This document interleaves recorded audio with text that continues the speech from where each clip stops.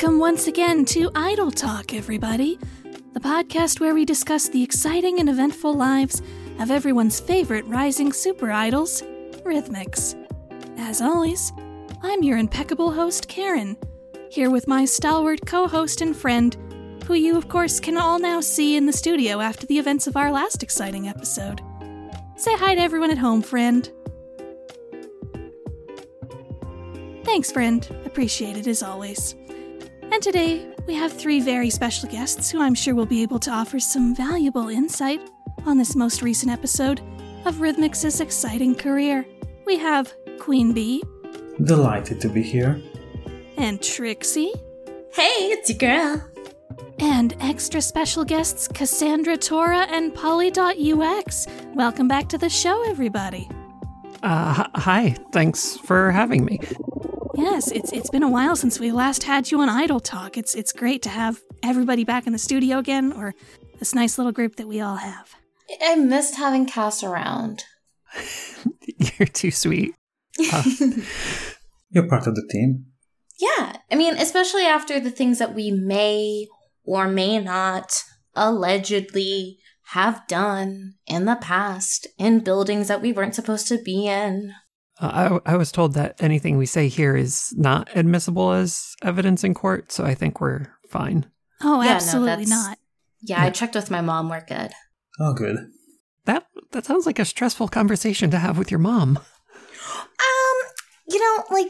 The thing is she's really passionate about her work. So the second you start asking her about, so what is, this law and this, whatever doohickey in the law books of Cadence, and she'll just, go on and on and on. So eventually she kind of just gets, so worked up that she doesn't really pay attention. She, really likes her job, but she's good at it. So I guess that's a good thing. Yeah. I'd say. Hopefully you like your job that much, I guess. That's the goal. Yeah. I mean, she's kind of like a nerd, but I guess what judge isn't a little bit of a nerd? With the amount of schooling you have to do to get into that kind of position, I think you have to be, yeah. Yeah. But anyways, yes, no, absolutely nothing that is, as a reminder to anybody who's tuning in for the first time, absolutely nothing that is said on Idol Talk can be used as evidence in a court of law. Especially since we are only broadcasting on interdimensional frequencies. Thank you. Don't think about it too hard. Now, so it was a very, very long September for everybody involved in Rhythmix. And now, as of when this episode happened, it was finally October. So I want to know, how excited were you all for Halloween at this point? I was really excited because there's always good shows and good specials that are coming out for Halloween. So I was really excited to see what was going to be the most exciting one, because all the good dramas come out with their best stuff during Halloween. Well, I'm looking forward to the parties. I was really excited. I had started working on my Halloween costume. I was going as Entrapta from She-Ra and programming Polly to represent Emily, her robot friend. Oh, That's cute. Fantastic. What you doing with the hair? Oh, I got a wig. Awesome. Yeah. But you could pull that off. That'll look super cute on you. You had a pretty unique outfit yourself for this episode, Queen Bee. What inspired your choice of outfit for the heist? Well, I just wanted something striking. I wanted to be intimidating. So I just went online and looked for different things, and in the end I landed on a bunch of fighting game characters. I gotta be honest, I don't actually play Mortal Kombat, but that costume was perfect. Uh-huh. No, it was totally perfect, because when you leaped over that chair to start kicking ass and throwing your legs around, it was very thematic. It came together. You could have worn streetwear, but I don't think it would have done given the same thing. Yeah. You needed a Mortal Kombat outfit. I felt a little overdressed, but in the end it worked out. Oh, absolutely. I think at the very least you intimidated all of those guards extremely well. That felt good. I'm not gonna lie. It was I might have been working through some stuff. Do tell. Or not. Tell what you're comfortable with. You know, the last heist wasn't really my proudest moment, and so I might have overcorrected a little. But, you know, almost no one got hurt. Fair. Well, you certainly helped keep me from getting hurt. That's always appreciated. Well, you know, that's what you do. And Cass, you were thankfully not in a position where you had to worry much about getting at least physically hurt. How did you prepare for your role as the gal in the chair, so to speak? You know, it was a lot less stressful being remote and not being, you know, on the scene. Thankfully, mostly I wanted to make sure I was wearing comfortable clothes, but not too comfortable because I wouldn't want to fall asleep before the mission was over. Also, I brought, you know, some extra computers in case I needed to like prep some programs to run over and then send over the Wi-Fi as packets. So sometimes like live hacking doesn't work so well in person, let alone if you're going over Wi-Fi, and then what if the signal cuts out for a second and then you lose some bytes? So if you can like pre-program it as a packet and just send it over as one thing to auto run once it hits the server side, then that's more efficient. Absolutely. That's why we called on you. Yeah, I'm happy I was able to help and that Polly was able to work so far remotely. That was something I was honestly a little unsure of before I sent her over, but it worked out fine. Yeah, it worked out fantastic. I love that little trick you pull where Polly turns into a bunch of pixels and becomes a hand to join in with our little like hand thing.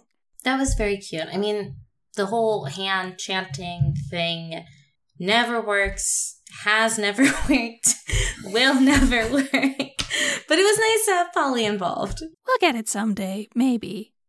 At this point, it's a tradition. Yeah. Yeah, at this point, I'm kind of convinced that the awkwardness is part of it. I guess. But we can't force it either, or else it loses the magic. No, I just think we're that awkward, like, as teenagers. Like, I think we're just a very awkward group of teenagers sometimes. And we could never agree on what to say before. Oh yeah. My friend is just saying that if you ever want something to keep the awkwardness fresh, they're always willing to throw a tentacle into the mix and push somebody's hand up or something like that. Just like ruin the whole rhythm. Exactly. Why not? I mean, hey, if they want to get involved, they can get involved. They're very excited to get involved now that people actually know that they're there, even if you don't see them. Well, I can see them. Like, yeah. Pretty. Yeah. Well, I can't really, but it's good to know that friend is in our corner. Mm-hmm. Really helped me out. They're also very excited, honestly, because they do want to show off their bows to more people. Well, they did the whole, like, switching guns with chicken things, right? Or did you two do that together? Yeah, we kind of do that kind of thing in tandem. It's a whole psychic link thing that we have going. Wow, what a duo. We've got it down to a science at this point. Speaking of things that should work like science, but I guess they don't necessarily, I was really disappointed that coconut gambit of yours didn't work out, Lucia. It seemed like you had the map all worked out for it. I've realized it's kind of like, I don't know, I think it's like when you are like doing like arm workouts and then you work out like one arm more than the other arm. Like I'm really, really good at illusions, but most of the time, like my luck powers I just use to like scoot one of my sister's dinosaur toys underneath my little brother's foot. So it's like little things like that I can do, but bigger stuff is a little bit harder. Fair. Coconuts, a little more mass, a little more distance. Coconuts, trees, yeah. Tripping me. Stressful heist situations. I'm trying to get there though, because like, you will. My dream, my vision. Okay, I know this is broad, but like my vision is like being like in a rap battle with somebody and being like, you know, just firing off some really fire raps, and like right as I just like drop this incredible roast, this just incredible, like just like absolutely the crowd's going wild, everybody's losing it, I use my powers to just make them like trip, just a little trip on their shoelaces, just trip. And then like, I'm not saying I would automatically win. I just think it would be really hard for them to pick themselves back up. Oh, it doesn't take very much. The audiences can pick up on it for sure. Yeah, I feel like it'd be like a really useful thing to use in competitions. And like, we have SingStar coming up, and I just, yeah, you know, I want to be useful to the group or whatever. Well, you certainly are that. You all are, honestly. Yeah, a little light sabotage couldn't hurt. I'll keep that in mind for SingStar. Sabotage is always a very potent flavor. It's only sabotage when you get caught. Exactly. They always plan for at least a little bit of sabotage. Or if you're the Beastie Boys. I'm pretty sure. What was that, Cass? Oh, the joke about the Beastie Boys, and they have a song called Sabotage. It's an amazing they do. song. This is true. I'm curious, Cass, do you have any ambitions of joining SingStar once we get around to that? Maybe. I'm usually more comfortable like doing the tech work and stuff. Our idol club isn't as, you know, in sync and working well-ish together. That's a weird way of saying things. I think our club has a lot of work to do. Personally, don't tell them I said that. Don't worry about it. Again, interdimensional frequencies only. This won't get back to them. But yeah, we'll see, I guess, what happens. But well, I do hope that you get to perform on stage someday. If not SingStar, then somewhere. I think you're more than talented enough for it. I did some like chorus work for a musical that was going on during March Masks. That was fun. Yeah, that was very fun to get to travel for that. Yeah, it was a fun trip. I was honestly amazed I did as well. I got through the first round. It was exciting. Yeah. And then congratulations to everybody on March Masks in general. Yeah. Congrats. Oh, it was so much fun. And I feel kind of good about losing in the second round because it turned out the computer was evil and stealing everyone's energy, and that was all. Mm-hmm. Yeah, I kind of lost the plot at a certain point. I was a little distracted. Yeah, well, you also had to think about like bread baking and fashion stuff as well towards the end there. It's a lot to keep track of. Yeah, you did so much. Yeah, I mean, but we don't really need to talk about how, especially the fashion thing, that was... I really didn't expect Maid Marvelous to be that good at it. You wouldn't expect it, I guess, but she's really into fashion. Like, I thought, like, your fashion girl was that Esquire girl, the one with, like, all the accessories. She's more like hobbyist fashion. Maid Marvelous is kind of surprisingly serious about it. Oh, okay. Being a horse girl. Those are like her two main things. I mean, like, is she a horse girl or is she an equestrian girl? You know what I mean? Because I feel like equestrian sports are very like, well, I guess never mind. She turns into a horse. I answered my own question. She's literally a horse girl. She's a girl that's a horse. It did seem like there was a little of both going on from some of the outfits. I guess she has range. But anyway, I suppose March Masksness is getting a little off topic from, again, the exciting episode of y'all's lives that we're talking about right now, which is mainly the second round into the Crimson Signal building. And I'm curious about you all, since you all had your fair share of trouble the last time you visited Crimson Signal. How did y'all get pumped for it? I'm curious. Did you listen to any music that would help you get pumped, that would get you in the right mood for going in there? I listened to Hood Rat Shit by Megan Thee Stallion. Because it felt like we were doing some hood rat shit. Absolutely excellent. Well, for me, it was Candy Store from Heathers. Just always gets the blood pumping. I listened to Nexus. It's from the Promare soundtrack. Sawano Hiroyuki did that, I think. Oh, I love that one. Who did the? I think Lako sung the lyrics for it. Like that movie when the robot punched the planet, I cried a little. Mm-hmm. Yeah. It was the most emotional I've ever gotten, seeing a robot punch a planet. Yeah, it's hard to decide between that and Gurren Lagann.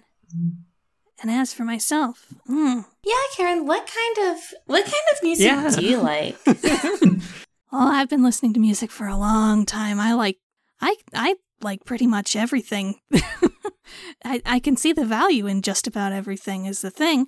But I definitely have a soft spot for the classics. So I think probably the most pump you up music that I like for this sort of thing is just like those big like 80s montage type songs like your flash dances and whatnot. Maniac, you know. Oh yeah. I can see Wonderful. that. Mm. Well, I think we're just about to wrap up here. We're running low on time. I did want to ask one more thing from Cass before we wrap up here. I was very, very hyped to see the Cause Problems on Purpose protocol. Can you tell us a little bit more about that, and if we can expect to see it more in the future? It's kind of like a panic button thing. Occasionally I get overwhelmed, and Polly has decided that the best way to draw attention from me is to behave as if they were malfunctioning, which is not the best course of action at all times, but it is useful. And yeah. Well, when the aim is to cause a distraction and do something strange that will catch people's attention, then yeah, I'd say that was the right call. I mean, it kind of reflects very well on you that seeing someone else in trouble can snap you out of things. Yeah. And I guess since this isn't getting back to, everyone else, that you all probably recognized Polly has been able to impersonate Diana, and she kind of like works with me to rehearse conversations that I need to have when things are when I need to like tone down some ambitions that they have for what our technology can do and stuff. Going into things not knowing what to possibly expect is overwhelming. So Polly and I rehearse sometimes, which is why she's very good at impersonating Diana. And that's that. Well, it makes sense. Those girls are very intimidating, so getting the preparation in beforehand would be very helpful. Yeah. When I try without it, they tend to steamroll me. So That's not nice. Well, I hope you get to steamroll them right back someday. Oh, and at some point, I would love to see like an impersonation challenge between Polly and Vivi. Her Diane was pretty good. Oh, true. Oh, we'll have to ask Vivi about that next time we have her on the show. That would be fun. Yeah. Alrighty. Well, I think that's about it for today's show. Thank you once again to our lovely guests for this episode. Trixie, Queen Bee, Cass, Polly. Pleasure as always. Yeah. Thank you for having us. Anytime, Yeah, it was fun. Well, certainly look forward to next time because we, as we all know, there were some very interesting things that happened right on after this. Stay tuned.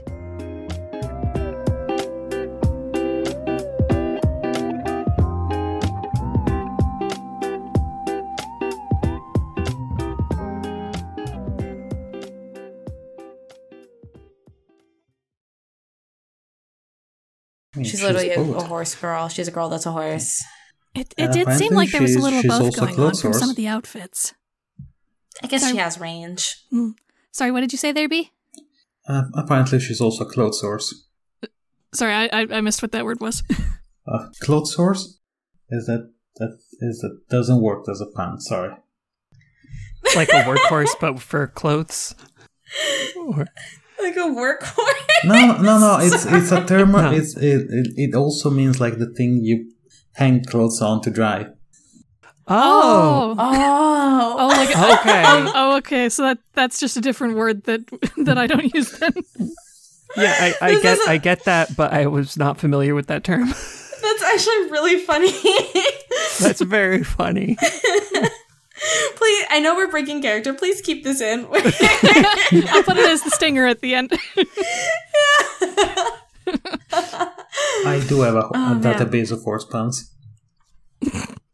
You are just a punny person, Luca, darling. I think that's what it is. But puns are the best form of comedy. Anyway. Agreed.